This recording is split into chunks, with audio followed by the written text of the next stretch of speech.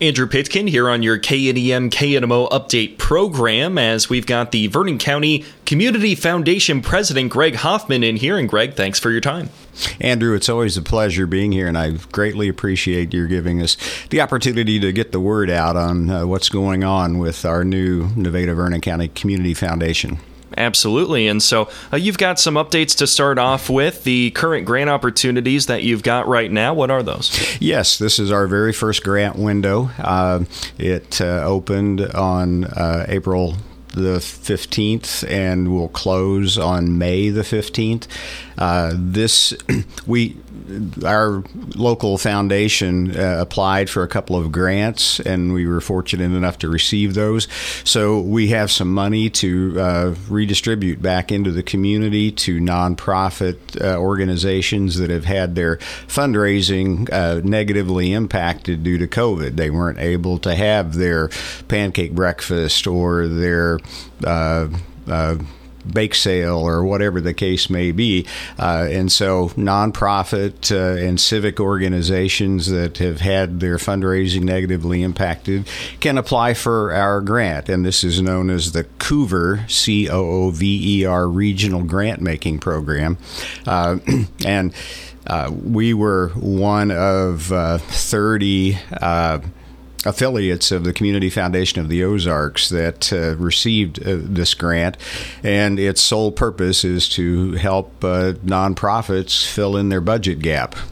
And so to apply, just Google the Nevada Vernon County Community Foundation, and our website will come up, and you'll scroll down to grant opportunities, and you'll see the COOVER grant. And the application process is pretty simple. We've been calling some nonprofits to make sure that they're aware of it. If they choose to apply, that's great. If they choose not to, we've had a couple that have said, hey, we were really fortunate last year. We were able to raise the funds for our budget in spite of COVID, and so they're going to pass. But others have been very excited about the idea that they can continue to do the work that their mission commands, and we can help them refill their financial coffers. And one of the things that we're trying to do is, just like we did on this program, not just collect donations from local folks and redistribute it back into the community. We're trying to bring money in from outside of Nevada and Vernon County and to help our nonprofits and civic organizations. So we're, once again, kind of an umbrella. We're a nonprofit for nonprofits. We're not competing with them. We're just trying to be an additional resource to help them with maybe some grant opportunities, or if they don't want to maintain their 501c3 status, they could operate under our 501c3 umbrella. They still have their own board. They still handle their budget the way they want to. We just relieve some of the back office operational issues for them. And this particular grant window has been open for a good time at this point. And so how's it been going fielding some of those applications from nonprofit? I'm learning. This is our first year. And our connection, Alice Wingo at Community Foundation of the Ozarks, has told me not to worry. Grant window closes May 15th. Your applications will come in May 14th or the morning of May 15th. I know we have 5 or 6 applications already in the system, but we're wanting to make sure everybody is aware that this is out there. And if you're a part of a nonprofit organization, we'd love to have you apply. Our local board will make the decisions about the grant recipients. The minimum grant you can apply for is $1,000, and the largest will be $7,000. We're giving away more than that, but the largest request can be no more than $7,000. Sometimes a worry as well for some of these nonprofits is that the application process is lengthy, is difficult, is complicated. So what does yours look like? It's very simple. Yeah, you don't have to be a professional grant writer to apply for ours. It's about a dozen questions, I think, just kind of talking about what your nonprofit is, what its mission is, generally how you were negatively impacted, what fundraisers you were not able to do last year, and kind of what your shortfall is in terms of your budget. Very simple stuff, and it's all submitted online. And if you have questions or run into any problems, you can contact me at 667-1075, or any of our board members, which include Kelly Ost, Wayne Reinert, Cherie Gaiman, Betsy Curtis, Amanda Fisher, Jennifer Gundy, George Knox, Neil Quitno, Steve Russ, or Cindy Thompson. Any of those folks can guide you in the right direction if you're having trouble finding the grant application. But again, just Google Nevada Vernon County Community Foundation, and our website will pop up, and scroll down a ways, and you'll see grant opportunities, and you'll see the Coover grant, and just get started. And if you have problems, let us know. Speaking with Nevada Vernon County Community Foundation President Greg Hoffman. And Greg, you had the chance as well or the foundation, I should say, had the chance as well to help with the Elks in making some donations recently. And so what was that for? Yeah, interestingly enough, the Jason Meisenheimer was the one who recognized this and was looking for a solution. The Elks is a 501c, but they're not a 501c3. So donations to the Elks, unless you're donating specifically to the Elks Foundation, are not tax deductible. And so we were able to set up 5 different funds for the Elks for their various projects, like their food basket project, their Veterans Memorial project. And so people can donate specifically to the project of your choice, and it is then tax deductible if you're able to itemize and take deductions on your tax return. And so Jason has been spreading the word to other Elks lodges around the area. We're possibly going to be helping more than just the Nevada Elks Lodge. The Butler Elks Lodge has contacted me, and a couple of others interested in setting up funds that they can earmark for specific projects, and then have donations be tax deductible for their members. And once again, the Elks have total control of their money. We handle the investment part of it. There are 2 investment options. One is what I think of as an endowment fund, which is for long-term projects that can withstand some market volatility over the long haul. The second fund is basically a money market account where the money is not exposed to market risk and market fluctuations. And so for short-term projects, if you're raising money for something that you're going to be doing by the end of the year or early next year, and you don't want to have any market exposure, the money market fund is a perfect place for those short-term projects. And it's currently earning about 0.5% interest, which is better than just sitting in cash somewhere.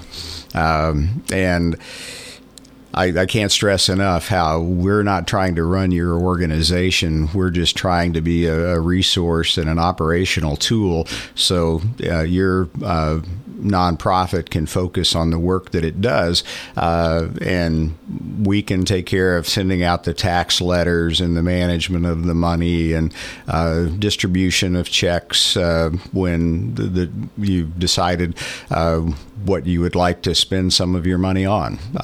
And so no competition. We're just a partner.